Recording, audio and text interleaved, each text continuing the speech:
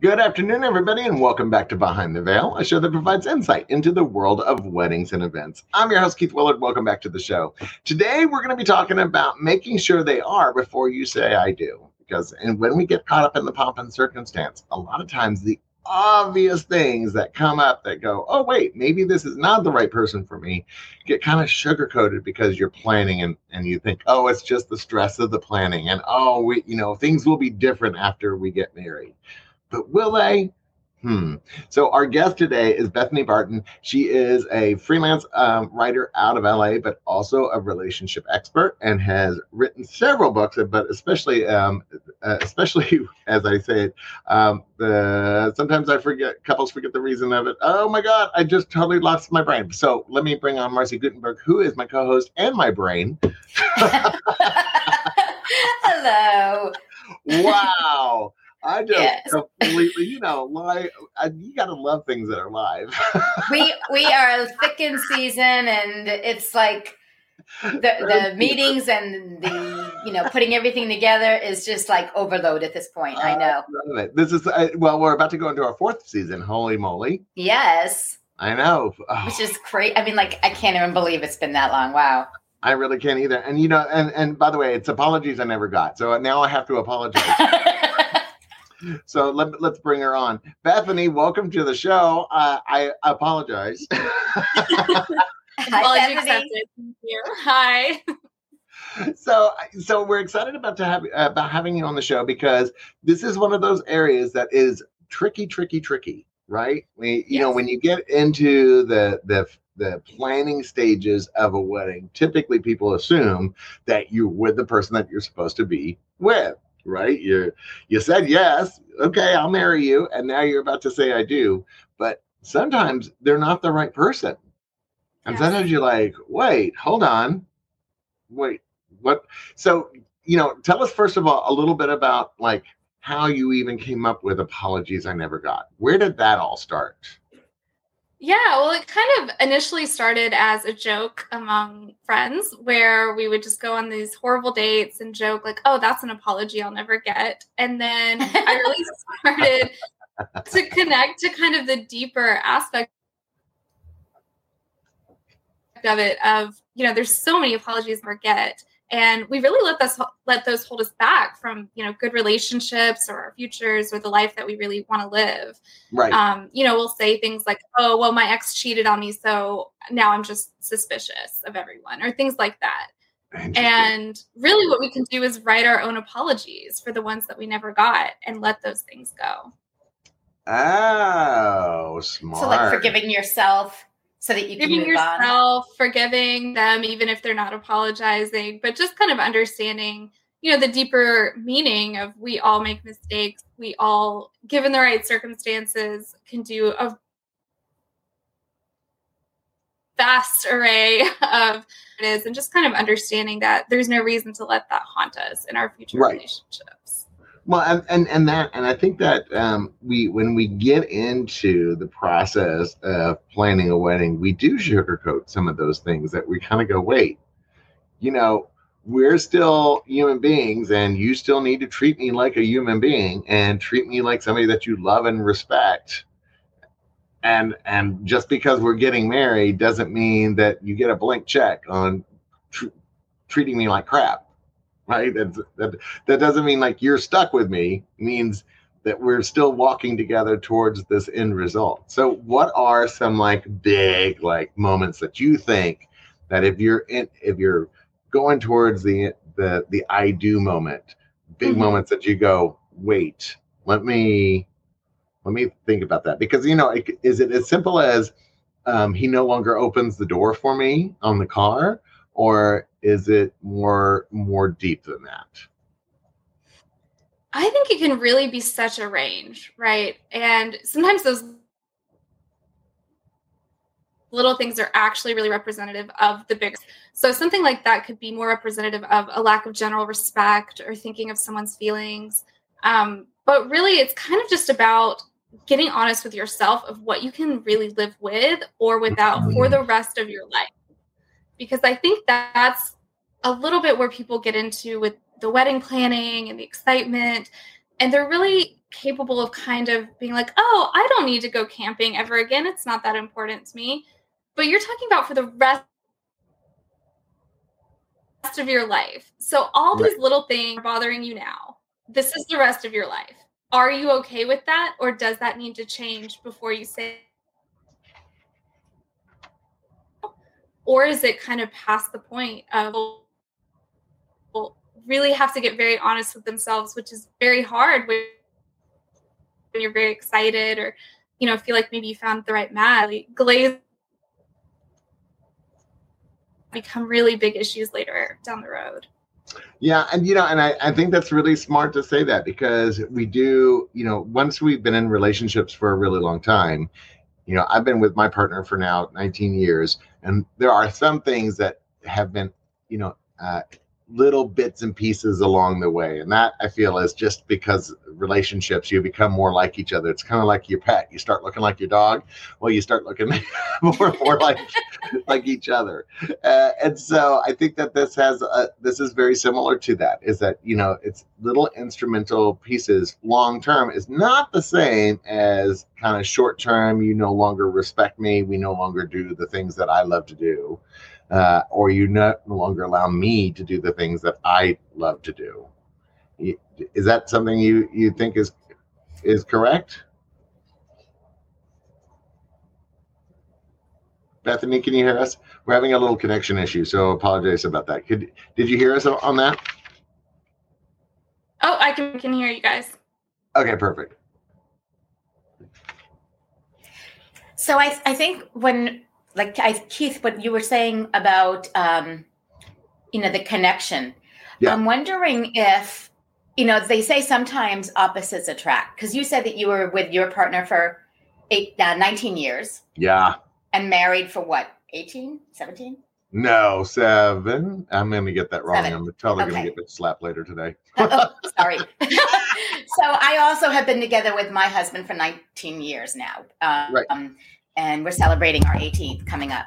So I wonder if, some people say, oh, well, opposites attract. And I'm wondering if that has any bearing on how people are as their relationship progresses over time. Do people get burnt out because maybe they're not finding that commonality? Interesting. Or is it that there's just that passion is so deep that it's not going to ever get to that point? Does that make sense? I think it really. That's a great question. Yeah. Yeah, it does. I think really comes down to is the compatibility of how people fit together. So if it is a natural fit, even if you're opposites, then you don't really get so burnt out because it is more of a natural. I think where you get into it is where you're very much opposite and one person is really trying to pull the other person, or they weren't actually okay with them being opposites to begin with, because some people are fine going off and doing their own thing. They don't care if their partner comes camping. They don't care if their partner goes out with them. But a lot of people genuinely do care about that. Get really honest with what feels good and what level of compatibility you're genuinely at. If the opposite attracts and it works, right, that's where you're going to have success. If you're holding something back about what you genuinely want, that's where you're going to get in trouble. Yeah, I mean, there's a lot to unpack there, because it's true. When they say opposites attract, it doesn't mean always that opposites should be attracted to each other. Let's just say that. Right. I mean, extroverts with introverts, I get that. I totally understand that. But, sometimes if somebody really likes hunting and the other one's a vegetarian, I don't know if those two really should go together. It's like, yeah, because then you're asking the other person to change fundamentally who they are and versus what they are currently. You're thinking, oh, I can change them over time. And I think that's the wrong way to walk into a relationship. Or if one is so domineering over the other one. Yeah. And how does the one that is more quiet and more reserved, how do they come out and let themselves be who they are? If they're always doing what the other one wants. Right. And I think with the opposites attract, you see kind of a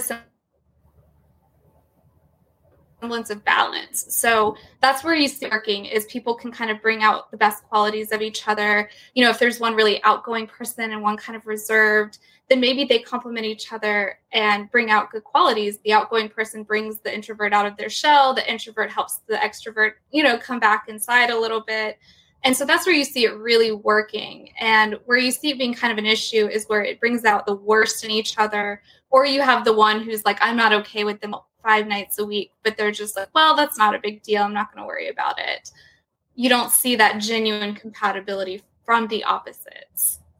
I tell people all the time, I'm like, look, I am a different human being than when I first met my husband. I mean, we used to love going out on Tuesday nights to the bar and hanging out with our friends. And I don't think I've been into a bar in like 6 years or something like that. I mean, it's been a really long time since we've been into a bar. And the love that we had when we first met and that intensity, that fire, that what, it's not the same. There's still an intensity to it. It's a different love though. It is a very different love now, a longer lasting love, a more respectful love than when we were first together. And I think sometimes couples assume that fire is going to last the entire time, but you know, fire, it'll burn you if you get too close, you know. Yes. And I think that you've got to learn, you have to be friends first before you can do anything else. I mean, because friendship will take you much further than, you know, passion, I think. Definitely. Yeah, it's interesting. That's actually one of the things I was going to chat about with the questions to talk to your partner about, or to kind of evaluate, is the passion versus partnership, and can you find the balance? Because actually it can go too far the other way, right? Where you see it a lot with couples that say, we feel like business partners, you know, we feel like two ships in the night. We feel like, you know, we don't feel like romantic anymore. And that's where you get affairs. That's where you get divorces. That's where you get, you know, things going very awry. So I think passion absolutely has its place, as well as partnership. So it's got to be kind of that balance, because when you see one, you know, taking over, the fiery passion isn't always sustainable, but the partnership purely without passion also isn't very sustainable. And that's what I get a lot of too, is that kind of couple coming for help of like, what do we do? Do we just divorce now, or what happens next? Well, I feel like divorce is a lot more accessible now than it used to be too. I mean, a lot of people ask, like, how were you two together for so long? I mean, I think typically it's because they look at me and think, how the hell does he deal with me? But you know, it was a decision. Actually, it's a decision. We just made a choice never to break up. That was just a choice that we made, that no matter what, we would figure it out and we would work it out. And there have been periods in our relationship, 3, 4, 5 months. And we're not talking short periods of time. I mean, we're talking, you know, months and months, where we did not agree, that we did not get along. We never stopped loving each other, but we didn't agree on something, or we were just in different places in our life. But that's the ebb and flow of it. Yeah, right. Exactly. So you talk about this questionnaire. What is this questionnaire that you're talking about? Just kind of things that couples should really talk about before they make this final decision, or even to make it a little bit less scary. Because sometimes I run into, when I work with couples pre-wedding, they're a little bit afraid that I'm going to tell them something that they don't want to hear. Like that I'm going to tell them, oh, you're like, not astrologically compatible, or whatever it is. And run. Yeah. But you'd be so surprised. People just, you know, act like I'm going to give them some terrible news. But I think it's more about, you know, being honest with what you really want out of the relationship. And that's really more what I'm trying to get at with people with the questions, is so many of these things can be worked out pre-wedding. And we have, you know, an immense amount of free will in our relationships. And I think that's where people get a little worried when they come to me for the astrology of it. They're afraid I'm going to, you know, tell them that it's not written in the stars. But what I tell them is that we have a lot more free will than we think. So can you work out these issues? Yes. Do you want to work them out, or do you want to be in a marriage like this? That's up to you. That's not something I can tell them. That's not something anybody can tell them. So for some people, they're maybe okay with getting less out of the relationship. They'd rather the partnership versus the passion, and they're genuinely okay with that. Right. So really the questionnaire, I guess, I get out with people is authentically, what is it that you want out of this relationship? And that's what I want to help them achieve. So it's not, like a test of, yes, you're compatible, no, you're not. We all have different degrees of compatibility, but are you okay with this level that you and your partner are naturally at? What are the telltale signs that you think, what is like a big, obviously if you're a Tina Turner moment, then definitely you do not say I do. But there are other like kind of moments that, and I think you hit on this. It's like, what are you going to be able to deal with? What are you comfortable with in your relationship? Because sometimes it is much more of a business relationship, and that is their love. That is what works for them. And others, it's play dates with a third or a fourth, and that is their kind of world. It's different. I'm assuming it's different for everybody. Well, because everybody's set point is different. Yeah. So exactly. Is that true? It's different for everybody? Yeah, I would say it is different for everybody and what they kind of expect out of it. And so it is really just when you meet with a couple, it's really just you're feeling your way through their emotions and kind of reading how they're both reacting to the questions more than how they're answering the questions themselves. Yeah. Yeah. Because you can tell, when someone's saying like, oh, well, he doesn't do this, but it's fine. I'm fine. It's fine. I don't worry about it. And it's like, okay, you do though. Like it's okay, but like you do. And, you're kind of reading between the lines of, or even just things that don't seem maybe like a big deal. This is the time to kind of catch them before they become a big deal, because again, you're talking about for the rest of your life. This is what you're agreeing to. So are you genuinely okay with this for the rest of your life? Even if you're saying like, well, it doesn't bother me that much right now. Okay, but if they do this exact thing for 10 years, in 10 years, are you going to have that same reaction? Right. And so what do you think about people pulling credit reports? Yes? No? I mean, I think being really upfront and honest about the finances is huge for sure. Right. And especially if they feel like there's maybe something someone's not being honest about. But again, if you're really at that point of distrust, like, are you sure you guys are married? Or, but yeah, I think being extremely upfront is going to be what you really want to do. So I think you should maybe have your credit reports pulled up and your bank accounts and really take that genuine. That I think that's a great tool and exercise. Really? Yeah. That goes against all the world of like written love stories, is like pull out your bank account. That's like the horror story that everybody thinks about. Is like, oh, she only loves me because of my bank account. And it's like, well, maybe that's true. But you're saying not a horrible thing that you talk about money before the big I do.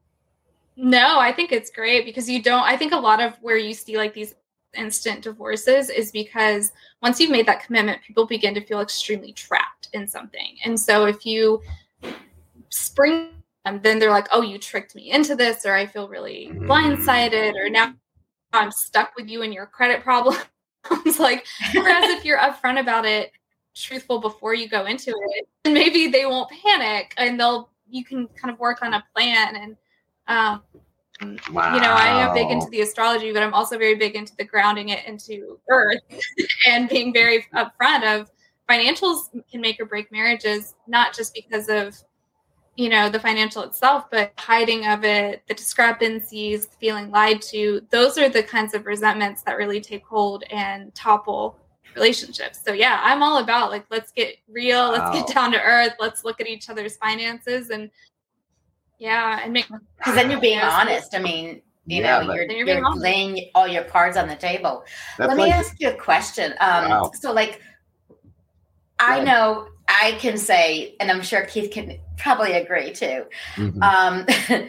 We've met couples over the years, and they're, you sit down with them and you're talking about the plans for the wedding, and you kind of get a read on them that, you just don't think this is going to be the long-lasting one. Yes, I'm so glad you brought this up. And you kind of wonder, are we going to even get to the day? So the question is, like, as people who, I mean, although my background was in psychology and sociology, not everybody's is. And it's also out of my niche of what my scope of my business is. So I would not want to, like, obviously take that on. You know, we're not the professionals. How do we kind of steer them into the direction of, you know, I think it would be a great idea to speak with somebody without having that, without being so forward about it, you know, like in a very, like, you know, laid back kind of way. Like, I really think that, like, some people just walk in and, you know, from the get-go, this is not going to work.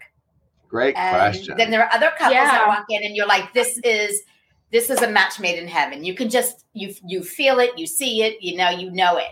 Yeah, but that is a great question. How do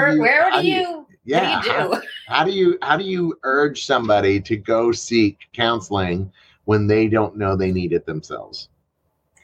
I think for people in the industry, it's actually easier than you think, because you could really easily phrase it as like, you know, this is just a really stressful time for couples, and I recommend all my couples to get some assistance during this time, or, you know, whatever it is. My sessions that are specifically around soon-ly-weds, I call them set up for success. And that could be a really easy way to say, like, oh, this is part of our event package, or, you know, we just always like refer you to this person, or that way it kind of makes it seem a little bit less like, wow, you guys need help, and more like, oh, everybody does this. It's like premarital counseling. It's so easy. Like, you know, it's just a lot more laid back. If you think it's like a really serious issue, you know, you could also just kind of have somebody at the ready. Like, you could have levels of, like, you know. That's funny. Like, have you spoken to a clergy? This is my friend's therapist, and she specializes. Yeah, just really, I mean, I think the less, you know, you could make it kind of, I don't know, like, I try to make mine sound kind of like they've got a little cachet, like, oh, you can get your astrology done, and it's like all the celebrities do it, which is true, right? Like, they do, but you can just make it sound a lot more upbeat, like, oh, you've got these major issues. I don't think you should get married. And, you know, and it's true, like, anyone who is, yeah. I mean, I have. I've actually told a bride. I said, "You're getting married for the party. You're not getting married to get married. You're getting married for the party, and you need to be really careful, because I think in 6 months we're going to be talking about a cancellation issue, and you're signing this contract by yourself because he doesn't want to sign it with you. Big red flag. You two need to really talk about that." And she's like, no, that's not true. Blah, blah, blah. Signed away. And guess what? 6 months later, she lost 10 grand because she lost her deposit. And it's like, I warned her. I mean, and that's once. I mean, I've only had to do that once in the 20 plus years I've been doing this. So it was obvious. I mean, obvious. Yeah. Well, and at the end of the day, like, none of us are miracle workers. Like, we can't sew together something that's falling apart. We can't force someone, you know, at the end of the day, this is their free will, their decision. So, I mean, we can only do what we can do. You can recommend them to go to these sessions. You could say, you know, but at the end of the day, our responsibility is actually pretty limited of, you know, it's not on us. We're not making this decision for them. This is their make. Thank God. Well, you know, and I mean, because we all in the industry have horror stories of people leaving before they say I do. I mean, we've had runaway brides, we've had runaway grooms, we've had people. I mean, the industry is full of stories of this. I mean, and if you've been in this business long enough, you run into somebody and you think they're still married to the same couple, you know, the same person that they married when you did their wedding. And you come to find out they were the totally second person, you know, and they didn't come back to you because they were so embarrassed. I never assume people are married. Oh, I would never assume. Never assume that people. I'm like, hey, how's it going? How are things going? Yeah, very. No, never assume. Yeah. So, how does this like tie into the idea of apologies I never received? You know, the apologies I never got, because you talked about the the past hurts affecting your current relationship, right? And that many times you can write your own apology that somebody should owes you, right? And so how does that come into planning for a future relationship, a future marriage? You know, are there some some reoccurring themes of hurt that people have had that you see more and more often? Because you mentioned something earlier. You said, he cheated on me before. I've been cheated on before, so I just assume everybody cheats. But that's not really true. No, and that's a really good way to tank your future relationships, because then you start holding your new partner accountable for your past partner's mistakes. Right. And so that's a big one. And that's part of what I do in my sessions is I actually go through the 3-step apology process with them, whether it's individually or if, sometimes you have couples that have their own resentments of each other, like, oh, well, when we were in college, he cheated on me. And it's actually within that relationship. So you have that, or even if it's just the same fight they have over and over. I mean, people can have these little hidden resentments about all kinds of things. So I actually use my apology process in sessions with the couples on past things of their own relationship or past things that I'm seeing are affecting the current relationship. And you said it's a 3-step apology process. What does that look like? Yeah, so it's basically you start with validation. And so it's going through and having someone write out all the emotions they felt around the incident or the fight or whatever it is. It's either them writing this themselves, or the partner can also provide an apology as well. But it's made about getting the closure. So it would be kind of saying like whatever the apology is. So if you felt, abandoned, then it's saying, sorry you felt abandoned. I'm sorry you felt sad. I'm sorry you felt traumatized. And just going through kind of every emotion. There's no filter. Whatever you're doing it, that's what you're going to apologize for and write yourself. And then I do the acknowledgement piece, which is, a lot of times there's like, well, I was a good girlfriend. I can't believe you cheated on me. I didn't deserve that. It's like, yeah, you're right. No one deserves to be cheated on. No one deserves to be lied to. Or even if at the base, like, you're right, it was a painful experience. So that's the acknowledgement piece where they're saying, I'm sorry it happened. I'm sorry it was so painful. I'm sorry you didn't deserve it. But all of that is self-directed compassion. And then can't that get a little tricky though? It's like, I'm sorry you feel bad. I mean, you can get very pissy with how you say it. I'm so sorry you felt abandoned. Not that you were, but I'm sorry you felt it. I mean, there's it's kind of like that's the rule. Like, you really have to set it up. Because mainly I do it individually. And if it is a situation between the two of them, like where someone did get cheated on in college, then I really set it up of like, we're not filtering this. This is an emotional experience. So you can't really fight with someone about that. It's like, this is how they experienced it, whether you perceived it that way or not. So this is experiential based. It's not factual. It's not logical. It's purely emotional. That's all we're getting at with it. So that kind of takes the pace off of arguing or being like, oh yeah, I'm really sorry about that. It's like, if you're not in a space to actually hear what your partner is saying, then we're not going to do this together. We're going to do it. Oh my God. Well, I'm sorry. I'm not sorry, because that's Brooke Logan Stoner. Hello. Hi. I told you, she's like Kramer. She'll just slide in the middle of it. And I know she's been listening to this and been itching to get on, because we've been talking about some things I know she's been focused on. I just kept counting to her lashes. Like, she started talking finances. I was like, oh, here I come. But, obviously it takes more than one session, I'm assuming, right? Yes. Bethany, right? Okay, because I was about to say that you can't just get over some of this stuff right away. But then there's the lighter hearted side of this. And I think that humor is a great healing aspect, which is why I want to talk about your Instagram a little bit, because your Instagram is fabulous. I mean, oh my God, the apologies I never get. I'm sorry I accidentally texted you about how bad our date was. I'm sorry I made out with my ex at a Halloween party. What? I'm sorry I compared pictures of you to my ex on our first date. Are these real? These are 100% real. These are very real. Yes, they are. A lot of them happen to people I know directly. I do take submissions from just kind of the general, but that's always my thing is like, this has got to be real. And half the time I don't even need submissions because everyone's got these stories. I have so many friends that, awesome. that I love this one. I said I was 22 when I was actually 42. Showing pictures of the ex.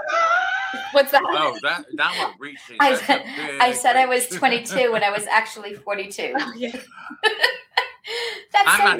That's so genuine. I mean, we've all been there. We've all been there. Maybe not that big of an age gap, but not maybe that big, right? But yeah, that's a big one, even for let's try starting with 10 instead of just like slapping 20 around like that. That's. I mean, come on. I am sorry I cried on our first date. Oh, that's so me. I did. I totally cried on my first date. I swear to God. I totally cried on my first date. And luckily it wasn't right after sex, thank God, because that would have been I was going to say there actually was one that was a sex one that they cried after having sex for the first time, but I was like, I don't know if I want to add that one. I'm like unsure, but if it's relatable, I might go ahead and do it. Keith, wasn't your first date like you both tell each other why you guys should not be together? And 100%.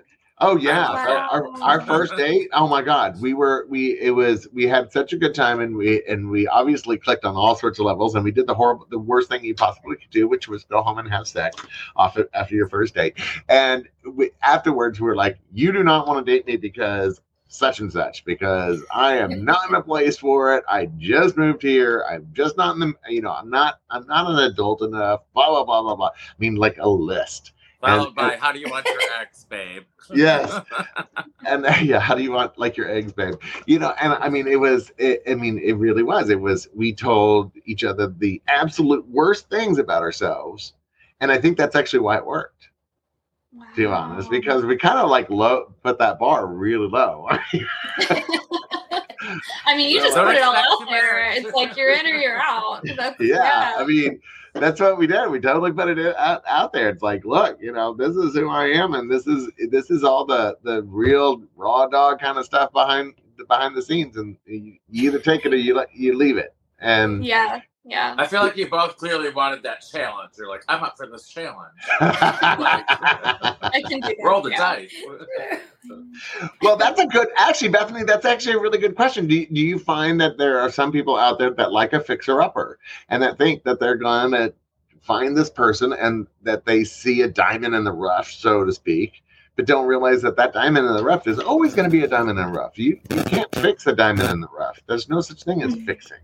But do you find people fall into that trap? Oh yeah. The wounded healer kind of archetype. Wounded healer. Yeah. I love that. Yeah, definitely. There's a lot of that. And that's where you get into a lot of like, oh, it won't be this bad forever. It's like, no. Right. You're like, yes, it will. It will totally be this bad. Or they'll put the brakes on even though they know that it is the right person. Oh yeah, what about that? Mm-hmm. What about people that put on the brakes and you're like, what are you doing? Why are you putting on the brakes? You two are obviously made for each other. Yeah, that one usually that usually comes down to attachment theory, where you have kind of an avoidant attachment where they just really don't trust the person because they don't trust love, they don't trust, whether their family dynamic was a certain way of right. They learned that they couldn't trust people, or even to the extent that love is painful, right? If you love a parent and they don't treat you well, now you've ingrained, this is what love feels like. This is something I don't want. So that's really, when I see kind of that, I'm like, let's talk about your childhood. Let's talk about like, oh my God, that's very got a little Sybil thing going on there. I'm like, okay. Yeah. Well, so I mean, so what do you do in those circumstances? What if you find that you're in the middle of the planning process? You you find somebody like me, you find somebody like Marcy that says, hey, by the way, a lot of my couples are really stressed and they should go to a counselor. And then they do go to the counselor and they find, whoa, crap, we shouldn't be together. And now we got to cancel the wedding. I mean, because that does add a whole nother level of stress, because then you're not just talking about the couple, you're talking about parents, you're talking about finances, you're talking about money. You didn't spend that retainer, darling. But once the guests are already showing up, they've already paid for their plane tickets and all of that. I mean, do you tell people it's like, look, it's worth not being in a lifetime of pain for the shorter period of pain? Yeah, or sending all the presents back because you've gotten divorced, a month later. Or there was one person I knew who actually ended up sleeping with the caterer and ended up divorcing and marrying the caterer. And that's like, I mean, the wedding happened, right? Like the wedding happened, but this was the person she got with. And so it's like, I mean, that's obviously a very extreme example, but it's I know one. Wait. Are you saying that the wedding still went on, but with a different person? No. She had her wedding to one man and got with the caterer from that wedding and ended up divorcing him and marrying the caterer. So there were two weddings. Okay, and the two weddings. Trick was the first wedding was enormously extravagant. Like the bridesmaids had literal like Cinderella ball gowns. Like the whole thing had to have cost, close to $1 million, if not more. Yeah. And so it's which scenario would you prefer? Whole. I mean, everyone knew that's like, when they see the new wedding invitations of the next wedding, you're like, that name looks familiar. Like, that must have been some damn good lobster thermidor, honey. I know. I actually had a bride that had that wedding, and she had the most amazing photo, and it's a local photographer that did her photo, and they made her look amazing. So I had her photo up on my wall, and she actually ended up having to get divorced because she got pregnant by her chiropractor. And I was like, what? I'm like, okay, that's a different kind of stretching. I don't understand that. Okay. I do know of a caterer that actually wound up marrying her client after his initial wedding. And it's just like, it does happen. It does happen. Well, because life is messy. It does happen. And that's the thing that do happen. Such a real left turn, real fast and hard. Yeah. But that's because life. But that's because life is messy. Love doesn't follow the world as we supposedly know it. I mean, love doesn't have the same rules around it that we would like them to have. Sometimes it is messy. Sometimes it happens out of the most random places. But how do you know that's the real thing? And that was actually a question, Bethany. I know everybody got real quiet. Everybody got real quiet right there. Yeah. But how do you know? It was like I didn't know if it was rhetorical or. I think that's the thing. Yeah, isn't that the big question though? It's like, how do you know it's real? What is there? Is it a tingly? Is it like? That's the big question, and that's the thing that none of them they have to decide it. Wow. That's a big gamble. That is a big gamble. It really just comes down to, it is. Mm-hmm. Wow. And so there's just really, and so what you're saying is that there's really just no for sure's in this world. There just isn't. There's not because you can have people who on paper look amazing, who astrologically look amazing, who you're sitting across from them and you're like, wow, this connection is so great. I mean, but at the end of the day, it's on them. It's their decision. At the end of the day, they might prefer the caterer. That's funny. Not anything we can all control or predict particularly.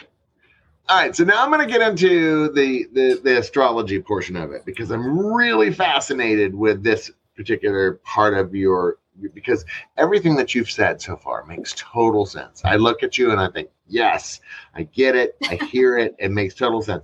How does the astrology part come into how you talk to your clients? Because I think of astrology as terms that give me an ability to connect to something that I don't really understand, right? And so it gives my brain something to be able to go, okay, yeah, I get that. Okay, Libra, it has these kind of things to it. Okay, I understand that. It doesn't. Does that make sense? Like it gives me definition on something that is typically undefinable. Is yeah, absolutely. Is that how you approach it? Yeah, and I with different couples, I tweak the language. Sometimes I have to take out the exact astrology wording because maybe they're not comfortable with it. But the concepts and the archetypes are still there. So a lot of the ways it shows up is communication. That's really where I can use it. I feel like I use it the most is how they communicate with each other and just kind of their general energy levels and different things. Because once you take out kind of the blame of like, you communicate wrong, I communicate correctly. And it's just like, no, it's just different. Like you're a Libra. This is your kind of avoidance, what you do. It's how you communicate.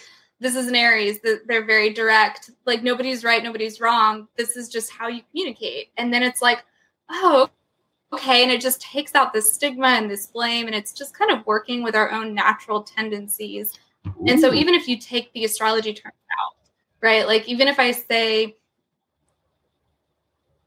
I love that. I take Libra out and I just say, you're a more communicator. You tend to avoid conflict. They're like, yeah, I do. I'm like, yeah, that's exactly what a Libra is, but it's fine. Like, we'll just use different terminology. Like, but I love that because it really does take the stigma out of it. It takes the total stigma out of it. You're not telling somebody you don't know how to communicate or you communicate to directly. You're saying, you're an Aries. Of course you communicate directly. And of course, and then people go, oh, that's it. Oh, I get that. I totally get that. I love that takes away some of the pressure, so to speak, of you're doing it wrong. I'm doing it right. Right. Yeah. And then it gives you tools to kind of, because Aries can tend to be, for example, more fiery in their communication. So you're like, yeah, this is your tendency, but this is how you learn to dial it back, or this is how you learn to use it for you instead of against you. Or like, your partner doesn't, accept your communication that way. So when you're trying to conflict, resolve, then this is better way to kind of communicate with them. So it takes the stigma out, but it also gives you tools of how to work with that very specific energy that you're maybe presenting so that you can have a good relationship. So it's not you're wrong, I'm right, or, it's an Aries, so you don't have to worry about it. It's kind of a mix of like, yeah, it's okay that you're fiery. That's your nature, but we don't want to burn the house down. We want to learn how to utilize this nature in a way that's beneficial to you and your relationship. Brooke's like, where's the match? Match, I'm like, torch. Me too, Brooke. Me too. Oh, that's funny. That is so funny. I get the job done, trust me. I ain't got time for that little match. Right. I don't really, but overall, I don't really understand astrology. I mean, I understand the basic concepts. Everybody understands like, oh, I'm a Libra or I'm a Scorpio or I'm on the cusp of Libra and Scorpio, because that's actually I am. It's October 21st. But I mean, do you find that these qualities tend to be follow people that are those signs? Like, do you find that Libras actually do have similar qualities to each other? Yeah, I mean, there's a lot to the chart. So you look at, their 3 top, which is their sun, moon, rising. You look at their Mercury, which is their communication. You look at their Venus, which is their relationship. And there's different aspects of how they can present. But when you figure out what energy they're kind of leading with, then yeah, they absolutely fall into that. And you can see a lot of it. And a lot of the times I can intuitively look up on, oh yeah, this person's got a water moon. I'm not sure which moon it is, but you've got some watery energy. That's kind of where you see them communicate that way, I guess. Right. So, I mean, I'm going to throw something random out because I'm also a science geek. And so supposedly the stars that we're looking at, those stars no longer exist in from their beginnings. How is that then pulled into your astrology chart? Is it brought into it at all? At the idea that, that the stars that we are actually looking at no longer exist in this specific time and space? I know that's a random question. Sorry, that's a great question. What was it? You cut out a little. Oh, so, the idea that the stars that we're looking at actually do not exist currently. We're just looking at their light that has been shined at us.